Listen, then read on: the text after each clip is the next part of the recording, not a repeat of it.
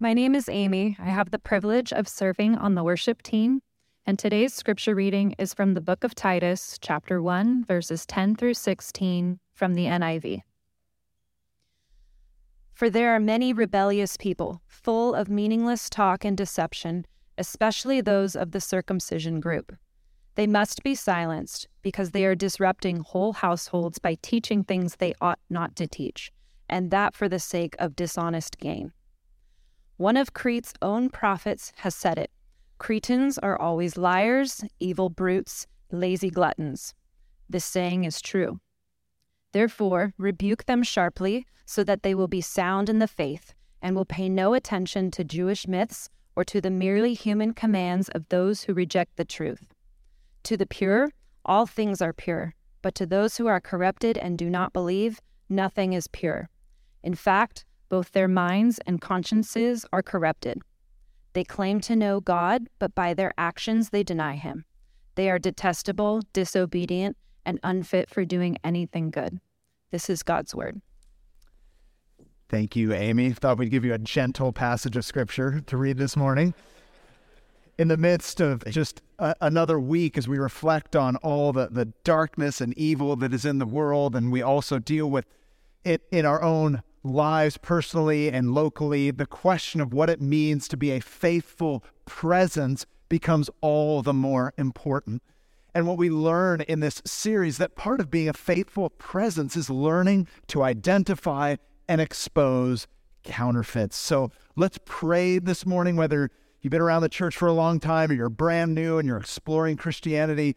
Let me lead us now in prayer that God would move in our hearts, change us, help us to identify what is true and what is false, and that we would live in the truth and the life that it brings. Let's pray together. Heavenly Father, we thank you so much that you are the way, the truth, and the life. You have made yourself known to us that we might be with you, that we might be used by you in this world. God, we pray that you would, by your truth, grant us the ability to discern between truth and lies, what is authentic and what is a counterfeit. Lord, we know the stakes are so high. Lord, show us if in any way we are trusting in counterfeits, things that claim to set us free but never will. And God, help us to be a faithful presence representing your love and your truth in a dark world. Holy Spirit, would you speak to us? For those here who do not yet know you, we pray that today they would come to know you and be set free. We ask this all in Jesus' name. And everyone said, amen. Spy novels are all about professional counterfeits. And when one author, Quentin Rowan, released his spy novel, Assassin of Secrets, it was initially met with glowing reviews in the press. They said the author's intimate knowledge of the internal conflict of a spy seemed so spot on.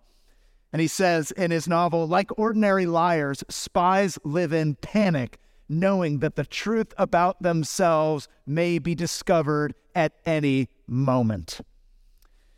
However, it turns out that Quentin, the author, might have been writing about his own life, because 5 days after the book's release, it became clear that his novel was almost entirely plagiarized. All the readers and writers of spy novels who were familiar with the genre quickly detected the book's plagiarism. They informed the publisher, who swiftly recalled the thousands of copies released and issued an official apology.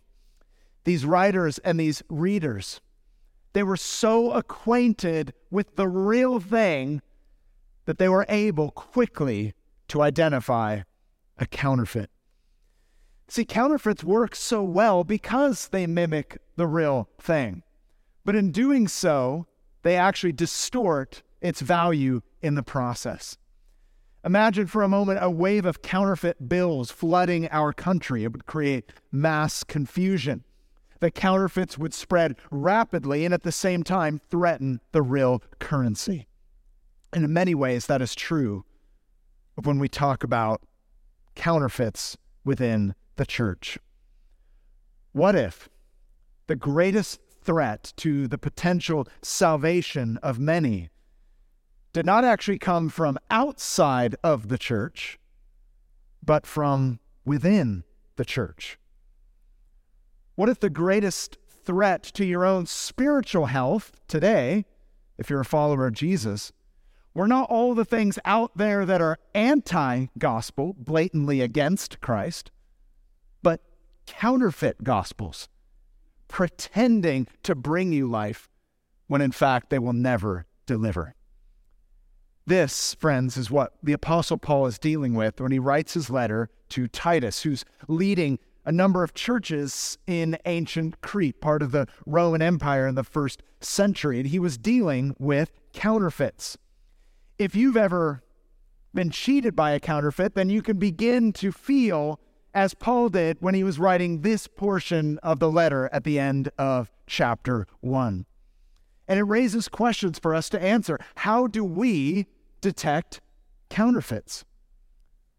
How do I know if I'm believing in a counterfeit?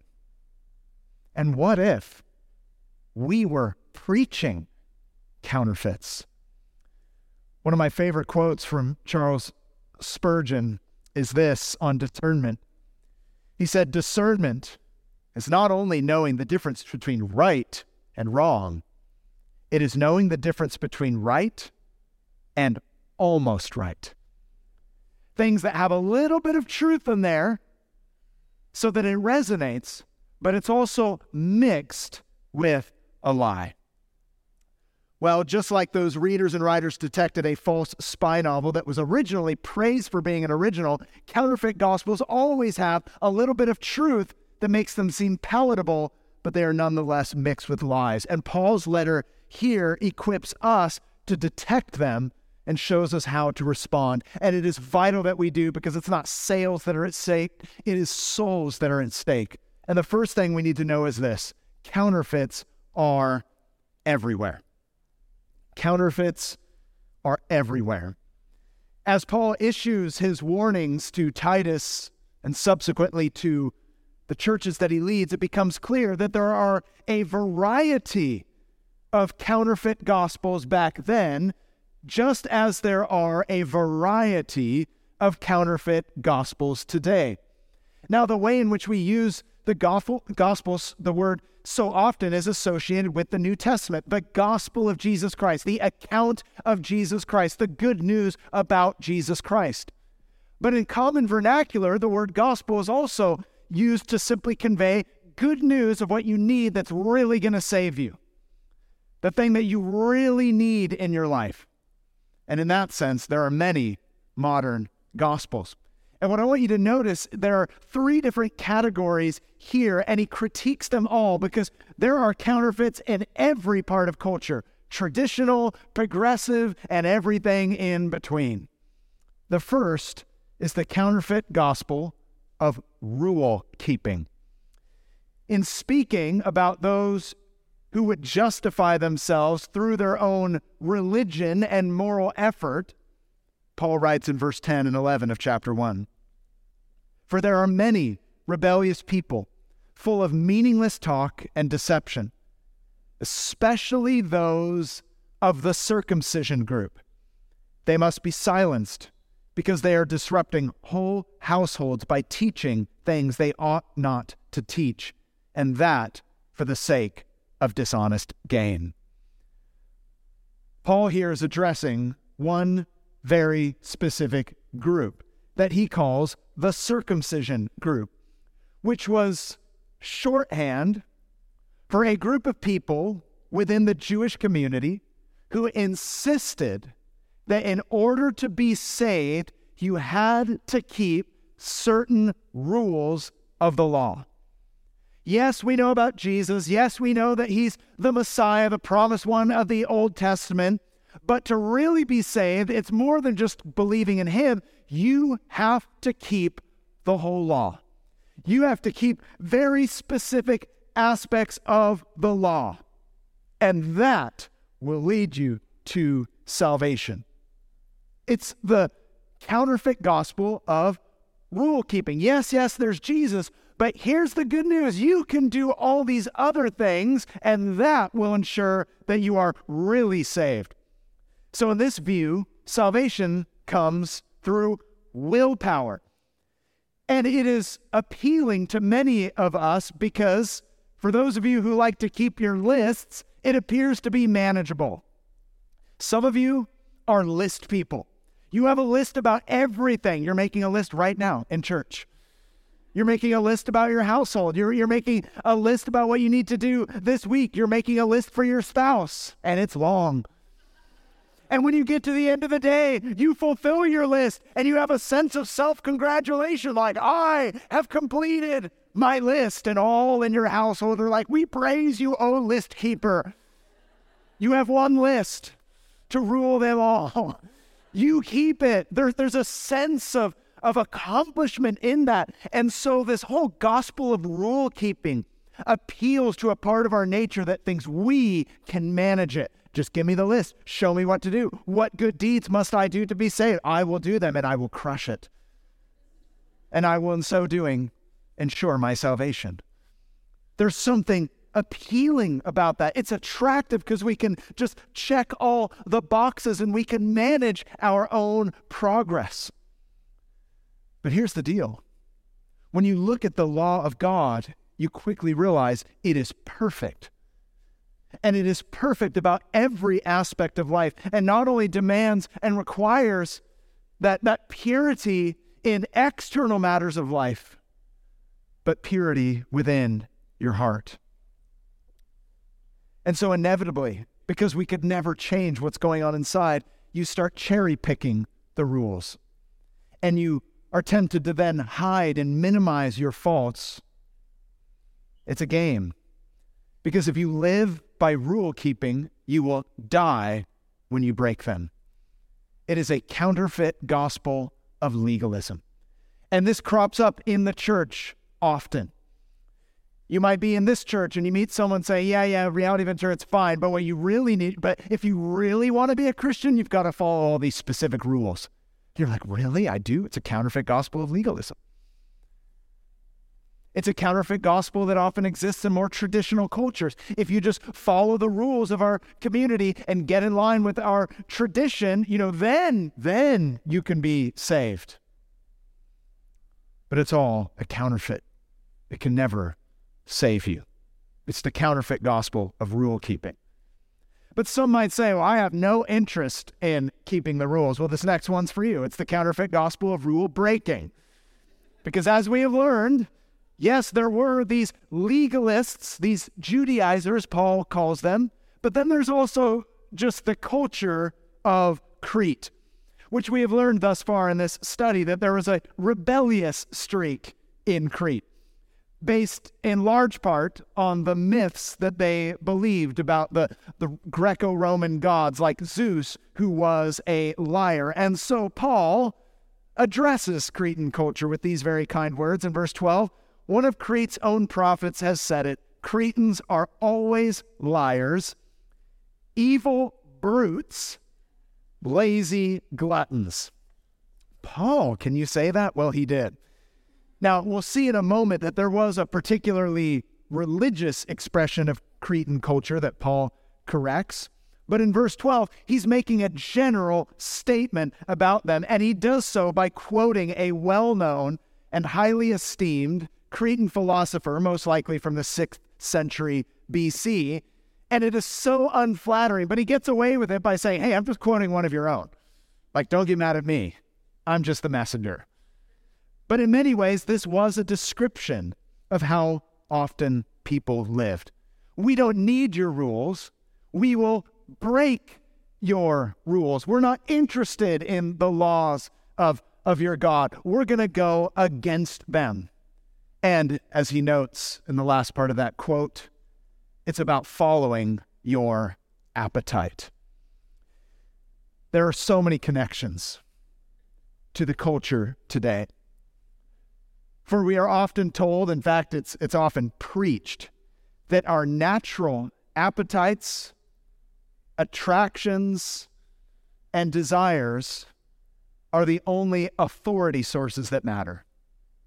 Doesn't matter what the rules tell you. Doesn't matter what tradition tells you. Doesn't matter what the Bible says. Follow your own desires. Whatever your heart wants, you should have unlimited access to do so. If you want to find your compass in the world, find it within. Whatever you want, follow it. Rid yourself of the tyrannical oppression of any kind of rules or traditions placed upon you. It will only kill you. But if you want to be free, fulfill your desires. I find that this is often the plot line for a lot of films that are popular in culture. In fact, I noted this last week in an article that a lot of the films that are up for Academy Awards, the hidden villain is usually institutional Christianity. It's the hidden villain of many plot lines.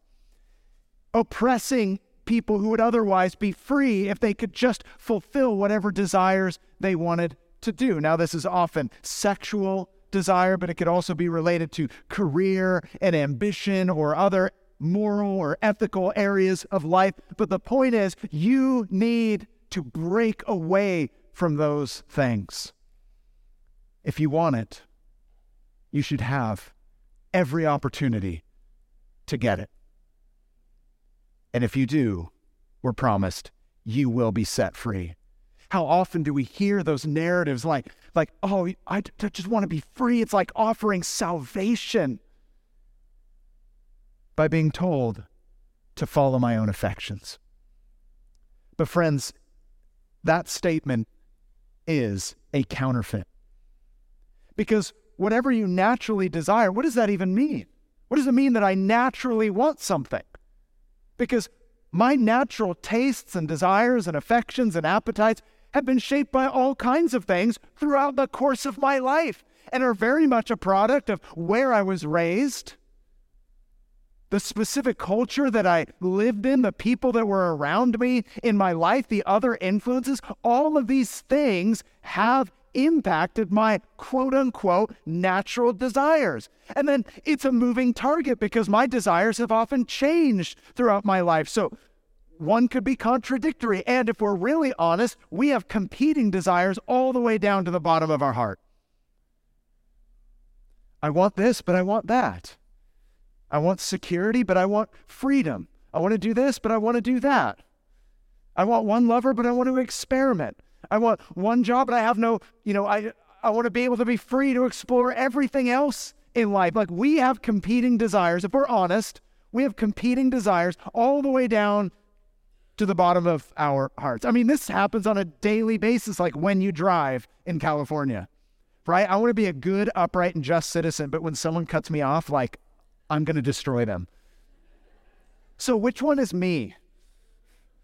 Tim, just follow your heart. I'm like, okay, I shall destroy them.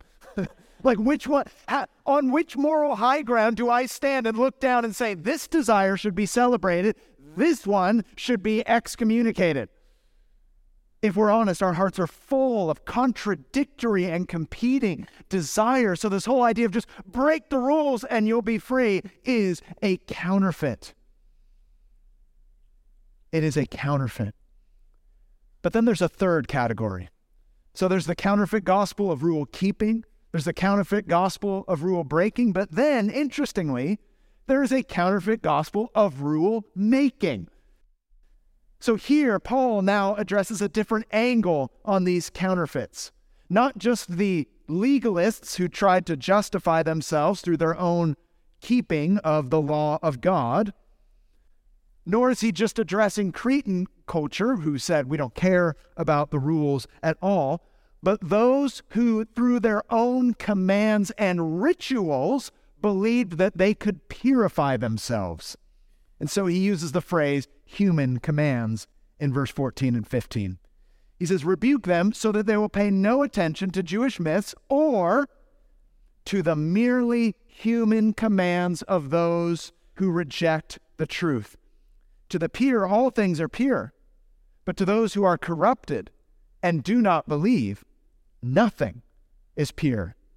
In fact, both their minds and consciences are corrupted. See, there was a mix happening in that culture. Certain rituals were taught as though they were necessary for purity, as though they were necessary for true and complete living. Like if we create a new list of rules and rituals, and if I follow it, I can self-purify, which has so many connections to our culture today. There are so many, popular authors or Instagram influencers who are proposing their new list of rules to follow. And if we follow these rules and order our lives according to these rituals, we can then be pure. So the world is like, this place where I'm naturally good, but if I can just exfoliate all of these like impurities and toxins out of my life, I can be free. And essential oils will get me there. If I just follow these particular rituals, then I will be free. Now, I'm not throwing essential oils under the bus, but on a more serious note, oftentimes these things are presented as the most important things in your life. People treat them as such. Like this is going to save your life. You're naturally good. You just need to purify. You just need to cleanse. And here are the tools and here are the rules that you need to do so. And people will spend millions and millions and millions of dollars in this nation to try to purify themselves in that way through these rituals and these human rules so that they can truly be free. But Paul's point here, like we can all make fun of what we see on the surface, but underneath there is a very powerful message that many people believe. I just need to get rid of the toxins, whether it's toxic people or just toxic things, whether my mind, my body, my spirit. But the idea is if I just try hard and if I follow this path, I will be free. I will be saved. But Paul's point here is that if that's what we're believing, then we have a wrong understanding of purity. We have a wrong understanding of purity. See, there are many people in that culture, like there are many in our culture, that believe by going through the motions, performing the rituals, following these man-made rules, that we can make ourselves pure. But this assumes that we are naturally pure. We just happen to do some bad things or have some toxic elements in our lives. Contrast that with the teaching of Jesus Christ, who famously said that what defiles a person does not come from the outside. What defiles a person comes from the inside. I can't think of a more countercultural message than that.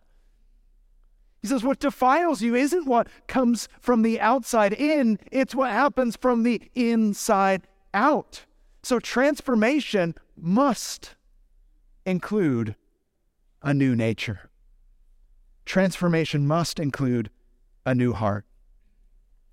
Because if we're not pure at the very core of who we are, then no amount of ritual or human rules will ever make a difference. Now, to be sure, these rituals and rules can produce an appearance before men, but never an acceptance with God. It is a counterfeit. And it is important to note that all three of these categories are counterfeits. The counterfeit gospel of rule keeping to salvation. The counterfeit gospel of rule breaking to salvation. The counterfeit gospel of rule making to salvation. All three are counterfeits. And all three express themselves in our culture today. There are parts of our culture more traditional that appeals to tradition. And then there's another part of our culture that appeals to experience or group identity or lived experience. And then there's those who appeal to human ingenuity and creativity. But whenever they're presented as the solution to our problems and our salvation, it's a counterfeit gospel. In fact, I've just recently read a book called Strange Rites by a woman named Tara Isabella Burton, who makes a case in her whole book that, contrary to popular belief, America is not less religious, America is more religious than ever. But her point is that there are new civil religions, she calls them. And here's her summary. She says, by this definition, the modern atavistic right, who are kind of appealing to tradition and Darwinian human nature, the progressive left, and the more centrist techno-utopians, that's Silicon Valley, all can be considered pagan ideologies, which see the sacred within the world itself. The techno-utopians may locate that sanctity within human intelligence, the social justice movement within human emotion, the atavist right with human DNA. But all three of our new civil religions envision the ultimate good for some or for all within the world rather than beyond it. And friends, that is where Christianity is absolutely unique. What we are saying is that nothing within this human world, nothing among human ability can ever save you. Only Jesus, the Son of God, who's come from outside of our world to live on our behalf, to die on our behalf, to rise again on our behalf. He is the only one who can save, and any other belief system that denies it is a counterfeit and will never save you. So, church, it's important that in critiquing counterfeits, you've got to critique all three. Because conservatives who only ever critique progressives, they imply that, well, the conservative counterfeit is okay. Or on the other hand, progressives that only try to correct the conservatives, they imply by default that their version is okay. But whenever any of these, whether it's on the left or on the right or somewhere in the middle, whenever these ideologies are being presented as though that's what really matters and that's what can save us, it's a counterfeit. Because they all claim some kind of human ability to save it. They're saying, we've got to focus on what can happen inside the world. The Christian is the man or woman who distinctly says, no. We can talk about these things. They're important to talk about, but our salvation comes from outside of this world, and his name is Jesus Christ. That is the message that we proclaim. And we need to talk about counterfeits in the way that the Bible talks about counterfeits. Whether it is through rule keeping, rule breaking, or rule making, when they're presented as the good news, you have encountered a counterfeit. And the reason it's important to mention that is the second point. Counterfeits are dangerous. They are dangerous. And that is why Paul writes in the way that he does. They're everywhere. That's the first point, in every aspect of culture. And they are dangerous. Why? Because counterfeits claim to set you free when in fact they enslave you. They must be confronted for their danger to others and their danger to your own soul. See, the groups that Paul is addressing here, they're not made up of people who've merely made some mistakes. They're actively and deliberately turning away from the truth. And so Paul gives us several reasons why we must confront counterfeits. The first is that counterfeits disrupt community. We passed over it briefly, but in verse 11, notice the impact that Paul notes. They must be silenced, he says, because they are disrupting whole households by teaching things they ought not to teach, and that for the sake of dishonest gain. Whenever we become our own self-salvation project, or we believe in a counterfeit gospel that we must preach to others, it fosters this salvation through earning and rule keeping or rule breaking a standard. It breeds comparison, jealousy, envy, strife, arrogance, and condemnation. You either set your own rules and you bind everyone according to them, or you break them and you don't like the people who follow them, and you begin to create all these divided groups. And it disrupts whole households. See, counterfeits, when it comes to our relationships, they not only fail to build people up, they actually break people apart. I'm sure many of us have seen this happen within our own lives, within our groups, even in the church at times. People get so passionate about an ideology over Jesus Christ. You know what it leads to? It doesn't lead to righteousness. It leads to division and disruption. because it's an idol when you've put it over Jesus. It disrupts community. Secondly, counterfeits distort the conscience. He says in verse 15, to the pure all things are pure, but to those who are corrupted and do not believe, nothing is pure. In fact, both their minds and consciences are corrupted. See, when you buy in to a counterfeit and you continue to live in line with a counterfeit, you lose your ability to discern between good and evil. You just shut it down. You've bought in like hook, line, and sinker. You've swallowed the bait. You're in. And so when someone corrects or challenges, maybe even has a friendly argument, you shut down. And it then begins to color the way that you see every situation. This morally distorted judgment begins to show itself in your outward behavior. You're so convinced, like, no, this is the way, this is going to get me right. I can't listen to reason. I can't listen to this. And so, to use Paul's word, the conscience becomes corrupted. The mind becomes corrupted. And thirdly, that leads to the way you live, because counterfeits destroy character. The whole direction and the motivation is wrong. They claim to know God in verse 16, but by their actions they deny him. They are detestable, disobedient, and unfit for doing anything good. It's so appealing to believe in a counterfeit because it has this appearance like, man, I'm doing the thing. I'm doing the right things, especially for the legalist, who on the outside, it looks like they've got every box ticked. But listen, friends, it needs to be said, going to church does not make you a Christian more than walking into a garage makes you a car. It's as simple as that. If you're just doing the things, singing the songs, give a little money, give of your time, if you have not believed in Jesus Christ and been born again and have a new heart and been cleansed from all your sin, you're believing in a counterfeit. And Paul's harsh words here are important because the stakes are so high. There are those who claim to know God. They've claimed to they have the path. They have the light. This is the way to salvation. But if it's anything other than Jesus Christ, it's a counterfeit, and therefore they've become detestable, disobedient, and unfit for doing anything good. There's a hypocrisy there that grows. They claim to know God, but in their works, they deny him.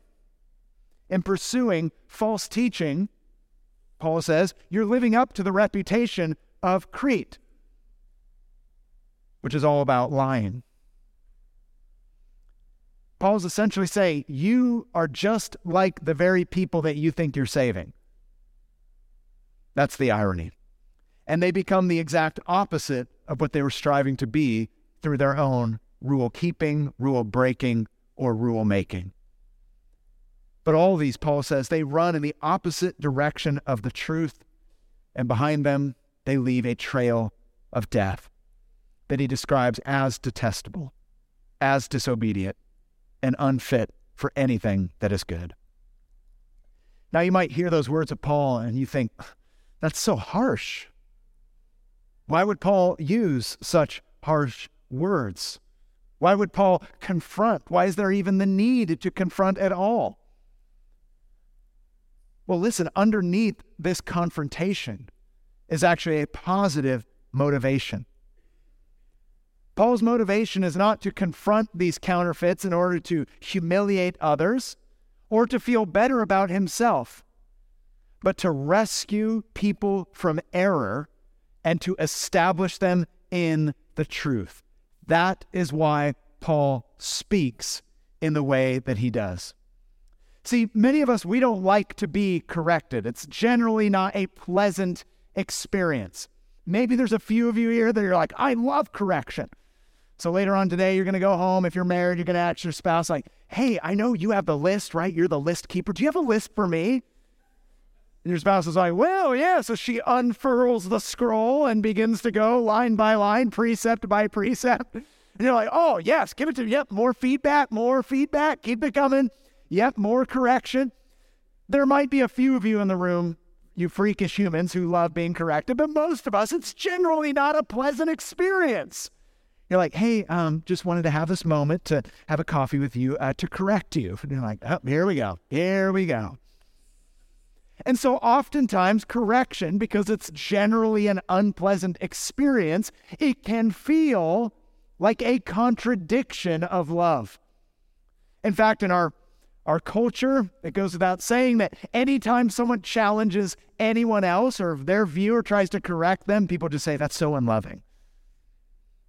Because we think that love equals affirmation, and therefore that correction must mean that you hate me. But listen, according to the Bible, correction, when done in the right way for the right reason, is not a contradiction of love, it's an expression of love. It's that you care. You want people to be saved from error and walk in accordance with the truth. Correction, when done right, can be the very thing that sets people free if it points them to the truth. Paul doesn't say, rebuke them so that I will feel better about myself. See, some of you, we've talked about receiving correction, but some of you love to give correction. It's weird. You love it. You can't wait. You're like, oh, there's error in that person's life, and they go to second service. They sit on the left wing of the building, and I will strategically place myself there so that I may correct them. You're like, hey, I just want to let you know that you're wrong. And they're like, oh, okay, anything else? You're like, you're wrong? No, that's all. That's all I had on my list. And you walk away just feeling so good about yourself. That's all what Paul is saying. It's not about him. It's not about you. It's about the person being restored. See, in the Bible, correction is never the goal. Restoration is the goal. Correction is a necessary means. Restoration is the end. And so it was for Paul. And it takes correction and compassion, and we need both. Well, how can that be done? How can it be done in my life? If somebody else is believing a counterfeit, how can I make sure that I'm not believing a counterfeit? Because they creep into the church, make no mistake. Well, that's the third point. Counterfeits are exposed by the truth. Paul says it plainly. In the same way that governments detect counterfeit bills and museums detect forgeries and avid writers and readers of spy novels can detect plagiarism, how do they all do it? By being so familiar with the real thing. It's as simple as that. I suspect many of us, we have our own hobbies and things that we're really into, that if there was an imposter or a counterfeit or a fake, you would detect it immediately. For example, I love musical instruments. As many of you know, I'm a guitar player. I love guitars. And there are times when I've seen things for sale where someone says, look at this. And they say, it's this year and it's made in this country. I'm like, no, counterfeit. It's a fake. It's a lie. How do I know? Because I'm so familiar with the real thing. I'm like, no, the hardware on it, nope, can't be. It's a fake. For some of you, it's clothes or it's cars, whatever it is. The thing that you're so familiar with, that you love, you're into, you have intimate knowledge about, because of your love for that, the minute a counterfeit shows up, you're like, fake, I know it. I knew it from the first moment I saw it. It's not genuine. See, friends, the way to detect a counterfeit is by being intimately familiar with the real thing. There are a lot of counterfeit gospels out there. But notice the way in which the New Testament always directs us to deal with them is, yes, we address them, but that's never the goal. The way in which we address them is by being so familiar with the truth that we are then able to expose the counterfeit with the truth. John Stott, who we've quoted often, who led All Souls Langham Place in London for many, many years, said once that the best way to deal with an increase of false teachers is to multiply the number of true teachers. And I think we would all agree The same goes for us. We need the multiplication of truth, which will not only expose counterfeits, but actually rescue those who have believed them. Notice the reverse point of Paul in this passage. Look at verse 16. They, the counterfeits, claim to know God, but by their actions they deny him. They are detestable, disobedient, and unfit for anything good. Well, what's the solution, Paul? It's to know God. Not just to claim to know God, but to actually know God. Earlier on in the chapter, how do you identify counterfeit gospel? With sound doctrine. How do you detect a lie? With the truth. And so here's what that means. There's two sides of the coin. And the first is this: we must see sin for what it truly is. If you want to detect counterfeits, make sure you're not believing them and others aren't believing them and that you're not preaching them, you need to see sin for what it truly is. See, every person should know that there's actually several ways that you can rebel against God and be lost. One is by breaking all of God's laws, of course, and denying that you need a Savior. But another way to be lost is by trying to keep all of God's laws and be your own Savior and never trust in the Savior that He's provided for you. One looks more socially acceptable in certain cultures. Both are lost. Paul makes this point clear in his letters. We need to see sin for what it truly is. Listen, to confess, when it comes to sin, it's not enough just to confess sinful acts. We need to confess our sinful condition. We need to confess that we, by nature and choice, are sinners, and therefore no amount of human ability or ingenuity could ever free us or save us. The problem that we have is found in our very nature. I not only do sinful things, I have a sinful condition. Listen, if you think that church is just about showing up and trying to manage your sin, like sin management, and that you've got what it takes and you just need a little pep talk, then you have bought into a counterfeit. The real thing is not only true, it is far better than these legalistic, moralistic, materialistic counterfeits that will only lead to despair, disappointment, and eternal destruction. But in seeing our sin for what it truly is, we are then set up for the other side of the coin, to see our Savior for who He truly is. For only when you realize that you can never save yourself and that the problem's not out there with those people or that group or this part of the culture and that part of the culture, but inside, in me, in my heart, in my nature, then you will turn and look and hopefully receive the truth about Jesus. Because the way to expose a counterfeit is to be being intimately familiar with the truth. We need to know Him. That's the reverse point of verse 16. We need to know Him. The greatest safeguard against counterfeits is nearness to Christ. To be near Him, to love Him, to read His Word, to invite the power of the Holy Spirit continually into your life, to fellowship with other people around Him, to worship Him. It's drawing near to Christ. That's what's going to expose the counterfeits. I say this because it's not as if Reality Ventura should be a watchdog whistleblower organization obsessed with counterfeits, but rather a group of men and women who are so focused on Jesus, so in love with Jesus, that all the counterfeits become immediately apparent. See, I know some leaders who, if I'm honest, are more interested in exposing counterfeits than they are in exalting Christ. But it's the other way around, friends. The greatest safeguard is the exaltation of Jesus Christ. That we would make much of Jesus in our lives. That we would make much of Jesus in our friendships, in our family, and in our jobs, and in our place when we gather together and worship, because Christ alone is our Savior. Only he fulfilled the law on our behalf. Only he died on a cross for my sin and for the sins of us all. Only Jesus rose again from the dead to give us new life. And so our salvation is grounded in him. Our growth is empowered by him. He's the one that cleanses our conscience.